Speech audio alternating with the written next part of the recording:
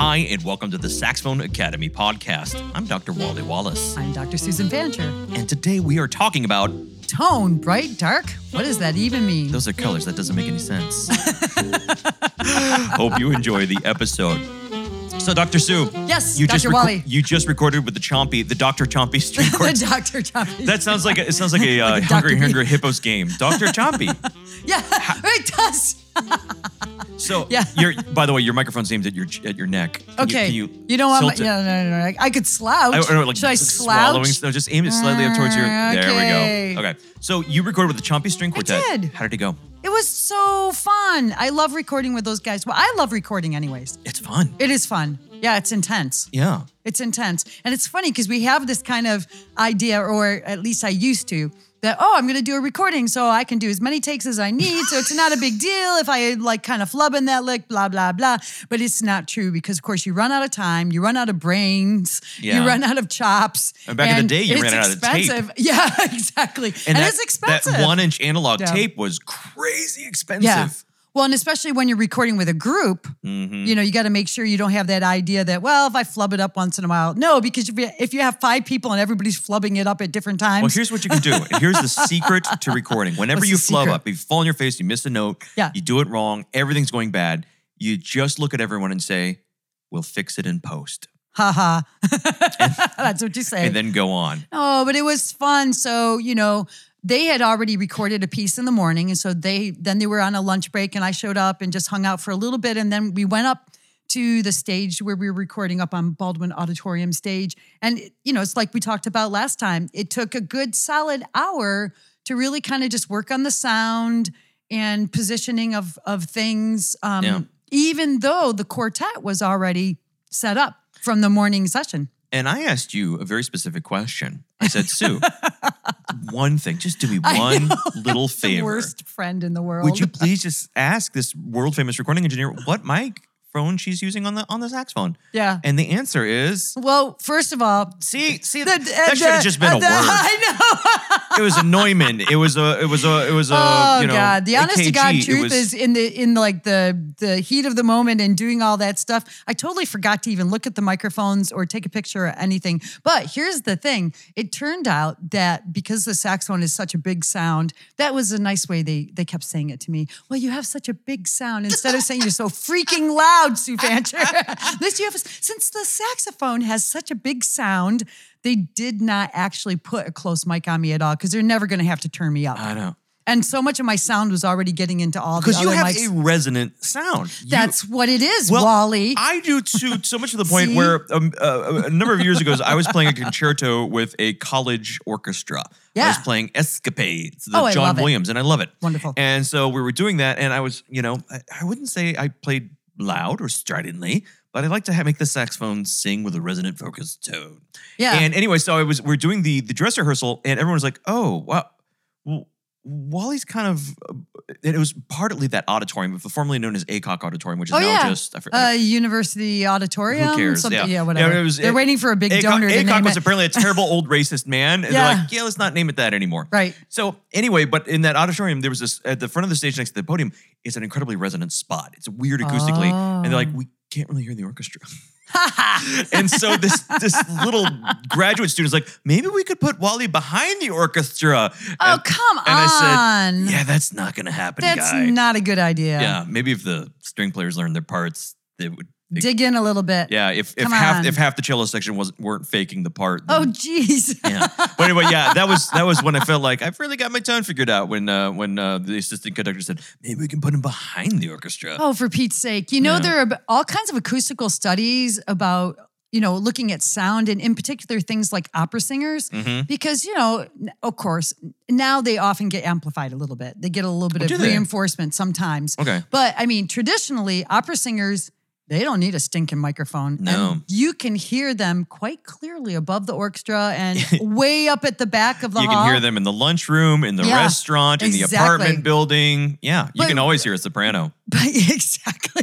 In break class with it. I mean, jokes about that. We got always told the drama majors in college because who are they're amplifying their conversation for guys, whole restaurant. I know you're in the cafeteria and you're across the room. Performative private conversations. Yeah. Exactly. But an opera singer develops some really strong overtones. Oh, yes. Overtone. Yeah. Okay. No, I'm with you. And so when we play the saxophone in that concerto way, we learned how to, I don't know what the term is, we're going to use voice or project. There's something happening that the sound is very rich and full and vibrant and exactly the thing that you did. Right. I think it's called something like the singer's foment or something like that. There's a technical term for this. Foment. Foment, right? Yeah, I always throw an R in there, but that's wrong. Foment. Right. The singer's foment. So they're somehow able to produce a really strong overtone in a certain range that makes the voice really resonant. And it just makes yeah, absolutely. So it projects. Speaking of tone. Yeah. So when people talk about, what kind of tone they have, we always, we have this terrible conundrum. How do you describe sound? Talking about music is like dancing about architecture. The English language fails us miserably. Yeah. You know what I mean? So like, how does this tone sound? What is their tone like? Oh, it's dark. It's light. Yeah. And we use this and we can kind of understand what it means, but at the same time, like there's so much crossover. Like you've had colleagues, we've had this conversation before over coffee, where your colleagues say, "God, that's a really bright sound, Sue," and they're like, "You're like, no, that's dark. You're bright, Larry." Or you know what I mean? And like, and it's so like, but why do we use these color description terms? Are there better terms to describe, or do you use the terms dark or bright, or what terms do you like? Well, I don't use them so much, I guess, but they do get used, and I'm not sure that they mean the same thing to everybody who's, you know what I mean? It's like interesting. If what I think is bright and what you think is bright, and then it's not necessarily like negative or positive either. Right, like a dark sound can be good or bad. One person's dark is another person's stuffy. Yeah. Another person's buzzy is another person's brilliant, or what the French would call color. Exactly. So traditionally, the French, kind of tonal preference has been for something a little brighter than maybe would have been. In the classical world, yeah. Yeah, in the classical world. Then I was raised. So when I was a kid studying in grade school, my teacher was coming out of that Sigurd Rascher tradition. Right. So I went to my first lesson with Fred Hemke, and I was playing on a Rascher mouthpiece. I've told this story before on the podcast. That only happened one lesson because I wasn't allowed to come back with that mouthpiece again. But the first thing he said is, "What is that mouthpiece?" I said, "Well, it's a Rascher mouthpiece." "Why are you playing on that?" And I'm like, "Because my teacher in high school told me to play on that." Because it has an open chamber and it interacts with a parabolic bore per Adolph Sack's patented design. Exactly. But then I used the word dark. I said, "Well, my teacher says that this is a good mouthpiece for getting a really rich, dark sound." And Hemke looked at me and he said, "Dark, is that what it's called?" Yeah. And so, like, what does that mean? That was kind of his point. Well, what does that even mean? Dark. Right. What does that mean? And is that good or is that bad? And he hated the sound of that mouthpiece. In the classical world, it's really so. I had a teacher that was in the Rascher school as well, and I have tremendous respect for. Oh yeah, totally. I love that sound. Well, I have respect for this teacher as well. Yeah. And said, but this school thought they play on this equipment, and it's very bright, and interesting. And I don't think we want that. Yeah. And then I got to the university, and with this different, because I said, look, I just don't want to go to Southern Mississippi to study saxophone. I want to stay in Georgia, and that was like he's like, you got to go to this one place. It's the only place that does the Rascher style. And I was like, I'll just change styles. Yeah, right. Because I want to go to Athens, Georgia, and play indie rock. And so, but then I met, Otis Murphy, and I thought, like, that's a very dark sound to my ear. Yeah. But I found what he was hearing was dark. I was looking for clarity.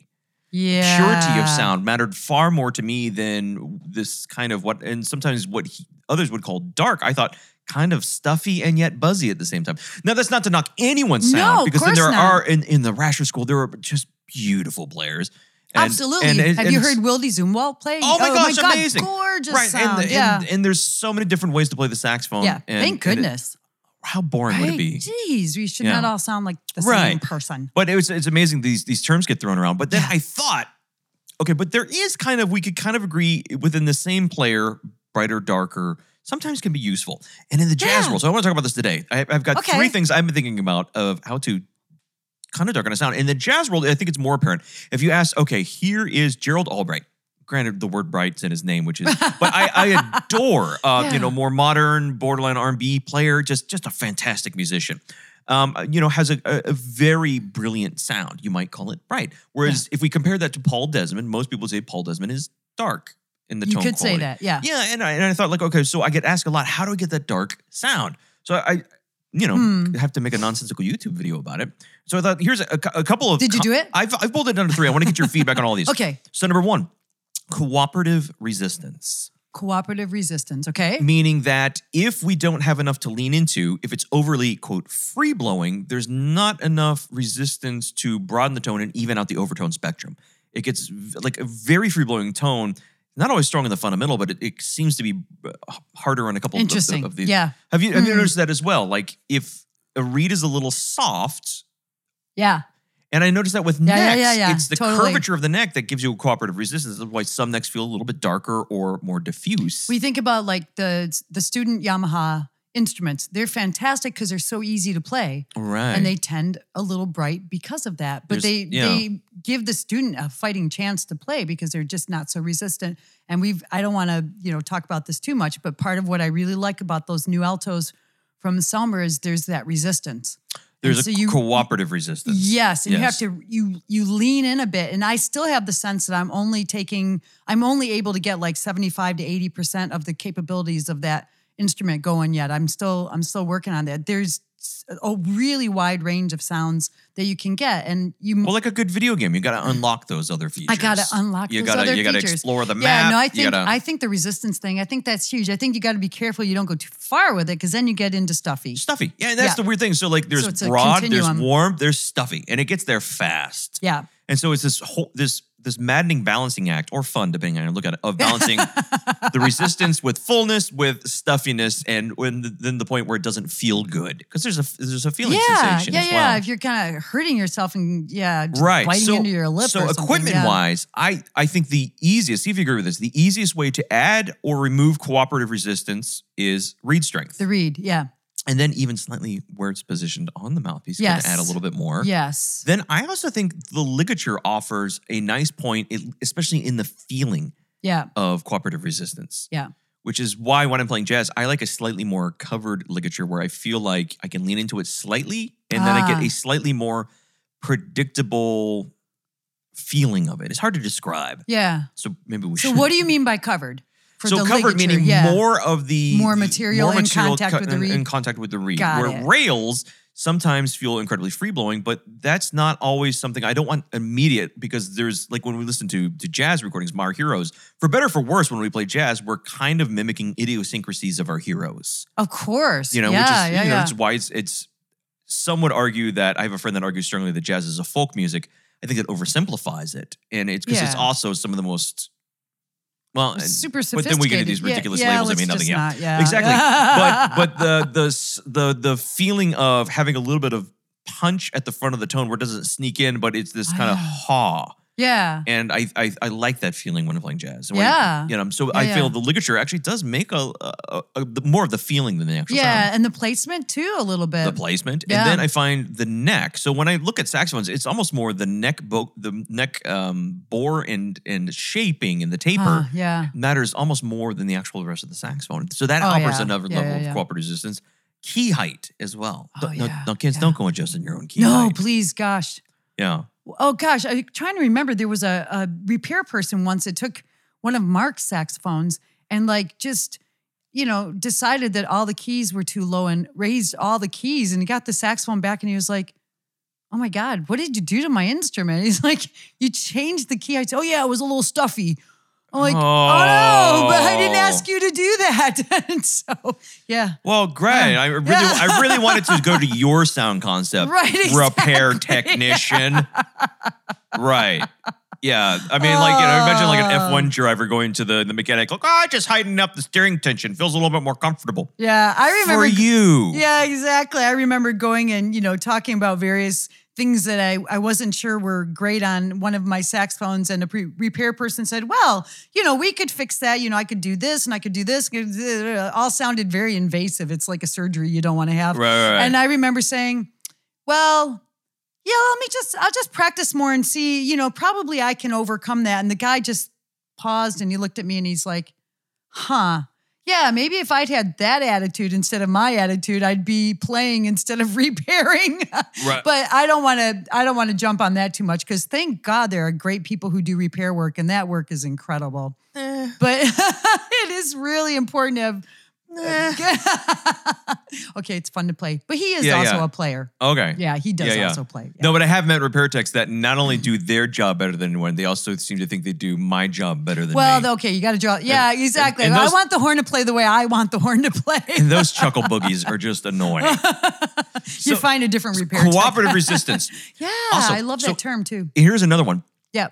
Voicing, obviously, you've already talked about that. So what I'm working on right now is really experimenting when I want a brighter jazz sound, which I don't, frankly. But if we're doing like the more pop sound, the higher up the tongue, if we say a E syllable, here's the interactive change.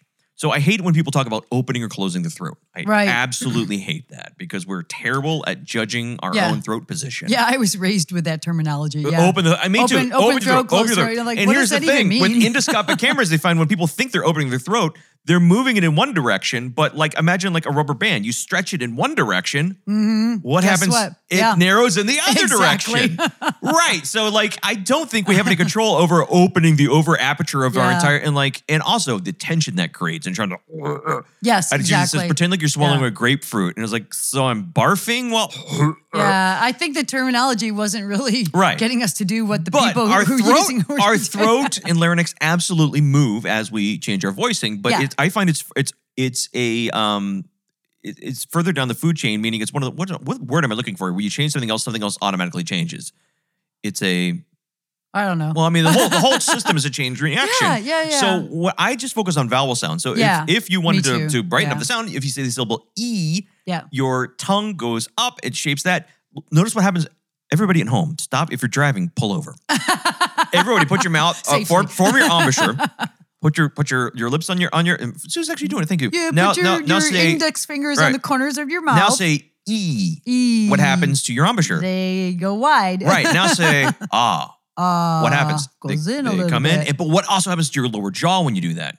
Goes down a little bit. Right. Yep. So the vertical height opening of your oral chamber. Yeah. So these vowel shapes I find incredibly powerful. Now, what's also interesting is now put a couple fingers on your throat. Yeah. Say E. E. Say ah. What happens? Oh, I don't know. Stuff moves. Stuff moves. For sure. Yeah. So Sue, your Adam's apple. Yeah. Oh, this is getting very technical today. Well, I'm saying, but all these things change. But I'm not thinking about my lips moving, my mouth opening up. I'm just thinking about the comfortable syllable, because we formed vowels our entire lives, assuming you speak. Yeah. And so that we can do, and then the other things kind of follow along as a natural result. It's the thing that changes all the other things. Yeah. And if I were a smarter man, the words I'm looking for would come to me, but I'm not. Your co-host here isn't helping you out. Yeah. She's just giving me these blank looks. Like, I don't know what the heck you're talking about. Now she's tapping her watch and looking disappointed. She's getting her coat on. She's leaving. Bye, Sue. Bye. No, I'm not. So, but the voicing, and so like in the classical, I really like ooh or o is involved. O. Corners come in, and I find that makes the fundamental strong and kind of attenuates the higher partials. E, I find really accentuates the higher partials. For a warm kind of West Coast cool school jazz sound like Paul Desmond, I think is a very good syllable. Interesting. Now, Paul Desmond, I won't go into his specific embouchure. So what I've done is I've actually using necromantic technologies to resurrect him and check his embouture. Oh, good. I use a latex glove. It's fine. Yeah. His embouchure was, there's very a clarinet-esque way to he approaches it. But in general, I got to say, I love Paul Desmond, but when I think of West Coast Cool School, like I love Zoot Sims, Bud Shank, Richie Kamuka, all those guys, and they don't have quite that same embouchure, but they have that broad, warm sound. Yeah. And I find the ah syllable rather than E, or we don't want the classical ooh because it just no, it's wrong. Sounds weird. So then the third, and I'm going to fully admit I'm going to show my underbelly, the soft, vulnerable underbelly. Here we go. And I'm just going to admit something. I never really thought about the angle of the mouthpiece going into the mouth other than comfort. Because I'd always come from the my teachers had studied with Rousseau, who studied with Mule. And it was like, all right, so all you got to make sure is that your neck strap is to the right height so the mouthpiece comes to you, not to your mouthpiece. And that's a great starting point and advice. Yeah, nothing wrong with that. But then Tim McAllister, when I was chatting with him, said, he's like classical nose up, jazz nose down. And I was like, there's maybe something to that. I think there's quite a bit. And here's the thing. I've had a couple students get kind of a more focused sound. Like, how do you get that broader? And so that guy was like, try pointing your nose down, loosen your neck strap, and basically tilt your head down so there's less pressure on the fulcrum point of the reed. And I didn't come up with it. Tim McAllister came up with that. Yeah. But he's the guy that I think he's thinking about this stuff over his cornflakes. Hey, somebody's got to geek out on this stuff. Or his saxoflakes. Right. And I thought like that pressure on the fulcrum. So the angle of our head. Totally makes sense. Yeah. If we put our nose up, our teeth and lip not bite. It's not biting. It creates a little bit more firmness. I think focuses the sound. When the nose goes down, it softens the fulcrum point on the reed and we get a more diffuse sound. That's very interesting because I've had students come in who, the saxophone's a little too low and they're kind of putting their head down to the saxophone. And I'm teaching classical music and it's just not the right sound for this music. And I go and I'm like, let's hike up the neck strap and change the angle. But I just never thought about it being the angle. I just thought that the saxophone being too low is kind of putting too much pressure on their low. Well, if it's not the angle, but it's actually the saxophone pulling down, that's a whole nother ball of wax. Yeah, but I think there's some connection to what you're talking about right now. I thought it was, and when I was initially experimenting with this, I thought the head angle was all doing with the direction of the air into the mouthpiece. And that may be some of it, but I think a lot more is the pressure on the fulcrum of the reed. And so I find when we just do this when we switch between classical and jazz. We kind of I don't even think about it. I totally do that when I switch and play on my Meyer, or I take my tenor and I play on the. And you kind of never thought about it, relax the neck strap ever so slightly so the nose goes down. And so I've had a couple students that when they'll submit their video submissions to me for a virtual studio, and I will look at it, and if sometimes it's a focused or strident sound, the low one's not coming out, and I'll say, loosen the neck strap slightly, not so the mouthpiece still comes to your mouth. Yeah, sure. But aim the head down, and then it really can do a lot to kind of get more into a broader, warmer jazz sound. I think this is great. I think this, we're usually saying, okay, listen to saxophone players and find a sound concept in your own mind that's yours, what you want, and then figure out how to make it happen. But you've just offered 3 really fantastic all for the low price. For the low price. You've offered some really great suggestions of things to try and before buying anything. Yeah, I mean, and when I say the reed, I don't mean buy new reeds. I mean, just use a slightly firmer reed within your box, move it slightly further up past it doesn't take much difference. What I find interesting is people think, I want a darker sound, I'm going to go buy a new mouthpiece. Yeah. And that's it's just dumb advice. Yeah, if you're playing on a good mouthpiece, I feel like I can get a wide range of colors on one mouthpiece. But I'm doing all these things, but nobody ever told me to do those things. It just kind of intuitively. And figured them out by trial and error. Right. Yeah. So I had a fantastic conversation with Nigel McGill. He's the owner of the McGill Sax School. He teaches more just saxophonists around the world. Got a huge online teaching studio. You were telling me about it. He's like me, but successful. Stop it. I always Nigel, can I borrow your private jet? It's like, Wally, come on. I share it with 3 others, I can't have any wonderful, warm, kind, talented guy. Great. But he was saying that, so in his studio, he has the money to bring in some big name guests for his online studio to teach masterclass. And he was saying some of the best players are the absolute miserable, worthless teachers that have. Now the students love it because oh man, we got to chat with. Sure. Insert this big name person. I'm not going to throw any big name person under the bus. No. They listen. But he was saying they offered nothing because it just came intuitively and they never had to reverse engineer and think about how they did that. Yeah. You know, and I have to say, in some respects, the worst masterclass I ever saw was with David Sanborn, who I respect. Oh my God, he's so much. And it was so neat sitting 10 feet from him and just hearing him nerd out about saxophone stuff. But I walked away, that was amazing. What did you learn? I don't know. Not a darn thing, but it was really awesome. Yeah, and it's I mean, we could talk about what do you play over a dominant chord? I don't know. And I was like, he just does it. And He's sometimes so I brilliant. know, and we all want to see the master. And people always talk about the master classes with the heroes, not that band director from East Coweta that could teach you something really valuable because they had to work their butts off to figure out how to do it. Yeah. No, it's totally true. I mean, I remember studying with Hemke, and now he was actually a terrific teacher, but mostly he was a terrific musician. Right. And just so immensely talented. Good painter as well. And brilliant. Actually, yes. But sometimes in his lessons, we would just crack up because he'd just be like, I don't know, can't you play any better than that? I mean, it's just and there is a point at some point, the teacher is just like, oh, for God's sakes, just go figure it out. Jeez, the world does not need more saxophonists that badly. Do something else if this is that hard for you. I mean, that's harsh, but it was almost a little bit like that sometimes. Right. He just had he had a couple of tricks up his sleeve, but not very many. But I think that's the point. Interesting. If you're paying that amount of money, because Northwestern was not it's not a cheap school, no. Right. But here's an interesting thought. You should be able to teach it so anyone could do it. But it's not like we're at this war effort where we've got to get more saxophonists ready to exactly. if it's going to be really hard and you're not getting it, just why in God's name would you do it? Do something else. Exactly. Do something else. Right. Oh my gosh. Hey, I'm done with my semester at Duke. Hey, congratulations. Yeah. Speaking of students who are going to do something else is what triggered me there. So what are your fun plans this summer? Oh, my fun plans this summer. Geez, I'm going to record a sonata that Lance Hume wrote for me years ago together with Jim Douglas on the piano. Jim Douglas is my neighbor.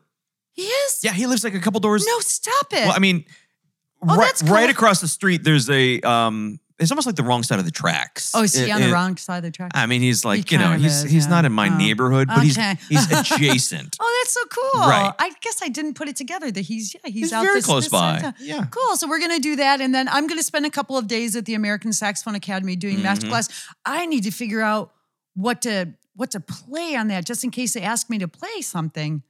It occurred to me the other day that probably something without piano would be smart because then it'd be great. What? Little CPE Bach. I could do that because you might need to do that later in the summer as well. I know. Well, that's the other thing I was going to say. Can we talk about our project or not yet? I think we can. I've got Wally and I have a project.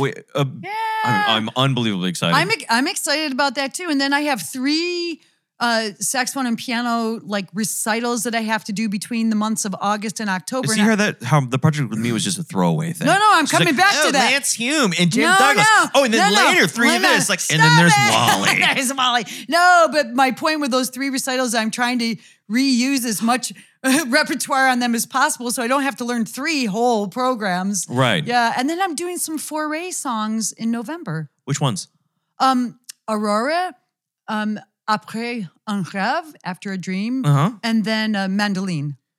I did 2 of those on my doctoral side. Yeah, do you have them already transcribed for saxophone? Somewhere I've got.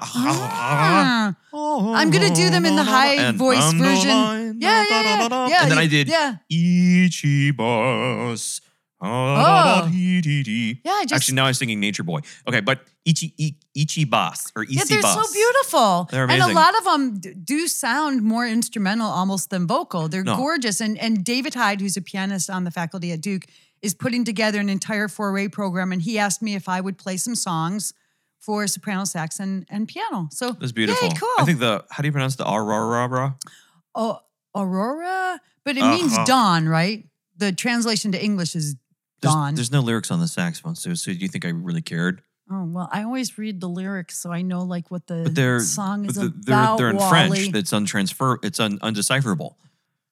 Oui, mais vous parlez français alors. I pointed my phone at the score and I said, Siri, translate. Actually, I have an English translation of the text. Okay, fair enough. Well, that's so exciting stuff coming up this summer. So we have to talk about our project. I wasn't sure if we were allowed to talk about it yet. Yes. I'm so excited. So in the building a public domain, well-edited. Now, you can go on IMSLP and you can download a gazillion stuff. Yeah. But a lot of it is sketchy. A lot of it is bad scans, and a lot of it is not what you need.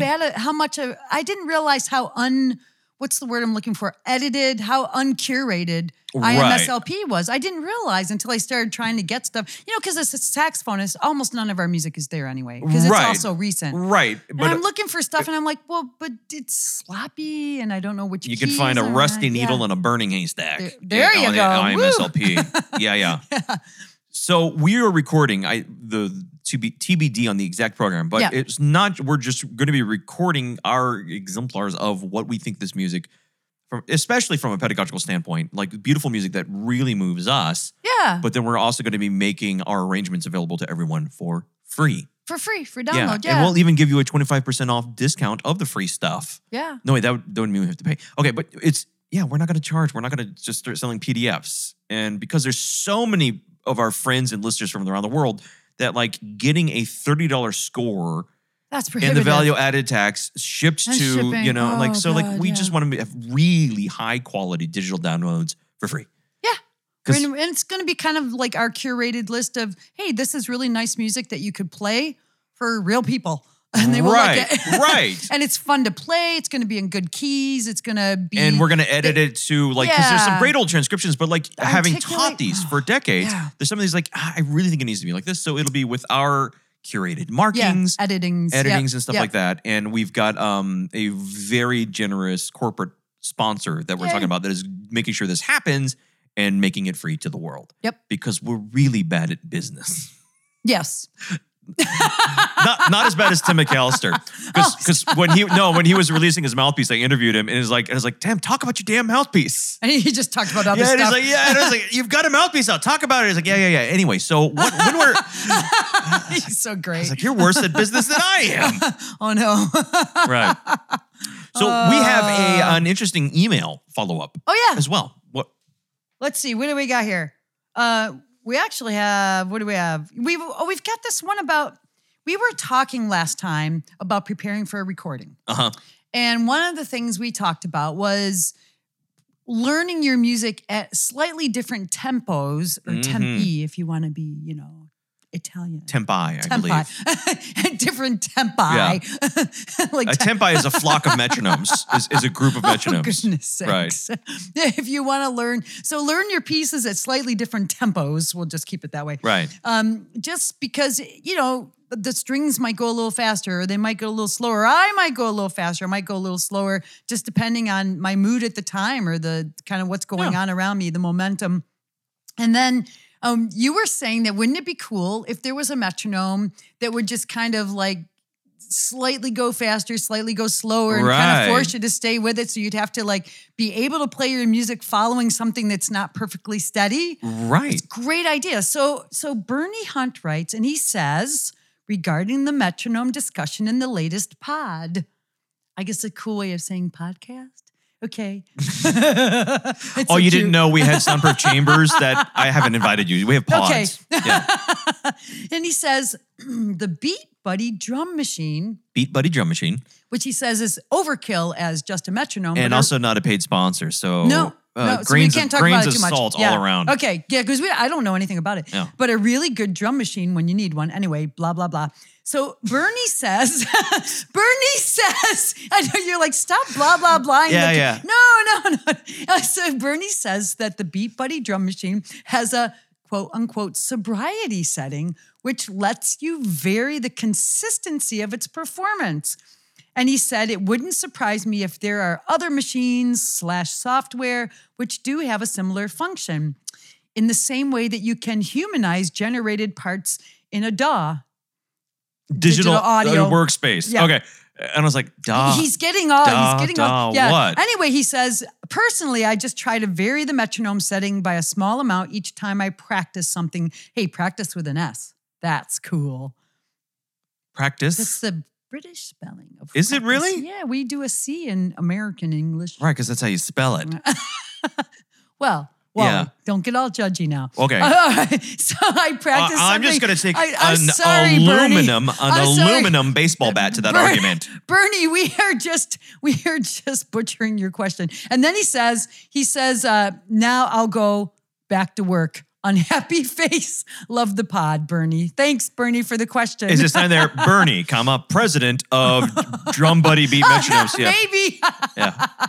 So that's an interesting idea. Interesting, right? Yeah. I mean, other than the levity towards alcoholism, which has destroyed more families than I could. I know it. Yeah. Right. So, but to have something that kind of varies a little bit, that's kind of, it's interesting to see that happens. I think we should just call that SETI singer rhythm. Oh, ouch. Yeah. Hopefully no singers are listening to a Saxophone Academy podcast. Singer repair text. They might say, yeah, you're not wrong about that, Wally. No, I mean, there was a great comic I saw. Like, did you want to add an extra rest before that? And the soprano says, that was a breath. I love it. Yeah. Well, okay, guilty as charged sometimes. It's like I do have to breathe.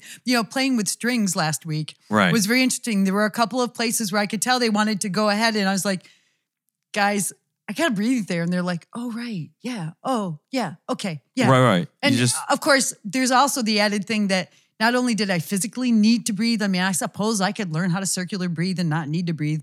Okay, fine. But I needed to breathe. But also, I kind of felt like the music needed a phrase and to breathe there. So it wasn't really only that I actually needed a breath, although I did need a breath. Right. Anyway. I think other than my deviated septum is a reason to not circular breathe. Forcing thoughtful phrasing. Yeah. Yeah, which is why I just don't give a poo about circular breathing. Well, there's some styles of music where it's kind of a cool thing, but...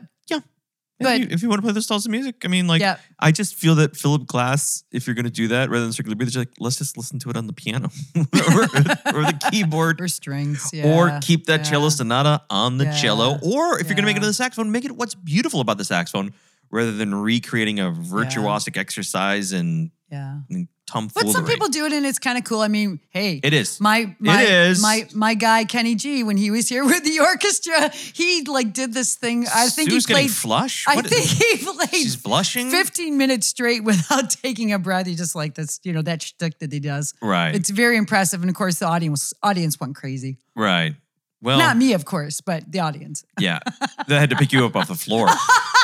You're so it's funny. like the Elvis concert when people are passing out. Hey, but Wally, I had one caveat that I wanted, that during the week I was thinking about, this suggestion to practice at different tempos. Yeah. I did want to make sure that it was clear. This probably doesn't even need to be said, but you should never practice at a tempo that's faster than you can play cleanly. Oh, yes. So never practice sloppily. So when I say that I'm practicing at different tempi with the metronome, I'm not practicing at tempos that I can't play the music cleanly. Right. And it's not to say I don't flub a lick when I'm practicing. Of course I do. Or when I hear sloppiness, I have to slow it down and I have to practice. She doesn't miss licks. She's just trying to relate to you humans. But you don't put your metronome at a tempo that's faster than you can actually play accurately, or you will learn sloppy technique. And that's bad. And teachers told me that. People told me that. When I was younger, and I'd be like, well, I got to get to this tempo. And I would set my metronome and I would just flub away at it. And guess what? I spent most of my practice time trying to unlearn that sloppy technique. And years later, did you ever have this experience? You pull out a piece as a professional adult, Major air quotes here. Yeah. For me. No, for me too. Something that I played when I was a student and hadn't learned cleanly enough. Oh, gosh. And I pull it back out. So when I played the Creston Sonata when I was on faculty at University of Buffalo, and I hadn't played it since I was an undergrad. Oh man, I spent most of my time trying to unlearn all that sloppiness that for some reason, 15 years later was still in that technique. I know, because you're using the sobriety setting on your metronome. Yeah, so you don't do that. Yeah, I don't do that. No, absolutely. I like to bring my technique up to the breaking point of control, cleanliness, but then I feel tense. And then what I do is I like to, in the practice session, I back it off. Yes. And play it again, relaxed, cleaner and relaxed. So I get used to hearing myself playing it relaxed and as effortless as possible. And without that tension. That tension. Speaking of which, so one of my students in the forum posted a designers team owned by Yamaha have come out with this little finger. You remember the 1980s, those little squeezy exercise things? Yeah, you can still find them in the store. Right. And so Yamaha, I don't think it's the company's name is not Yamaha, but it's designers from Yamaha. Okay. Have designed one that's like the four fingers of one hand but they're spring mechanisms. For individual fingers instead of the whole hand. Right, oh, okay. And strengthening. I thought that may be the worst thing I have ever seen for because pressing a key on the saxophone, how much pressure does it take?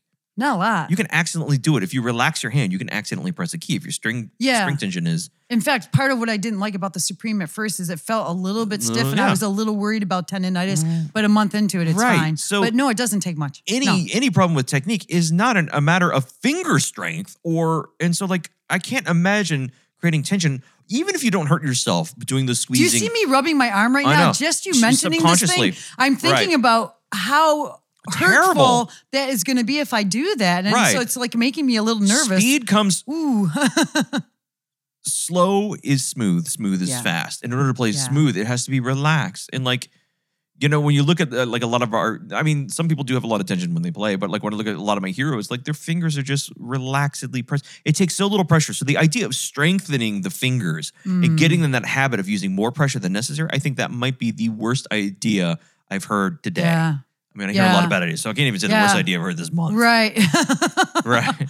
Yeah. Oh, no. Oh. So I used to have that problem where my fingers would fly all over the place. Right. And those finger exercises that I do have gotten, so like my fingers are very close to the keys now. And it improved my technique so much just because I'm not wasting just motion. But here's the thing that I've been noticing lately.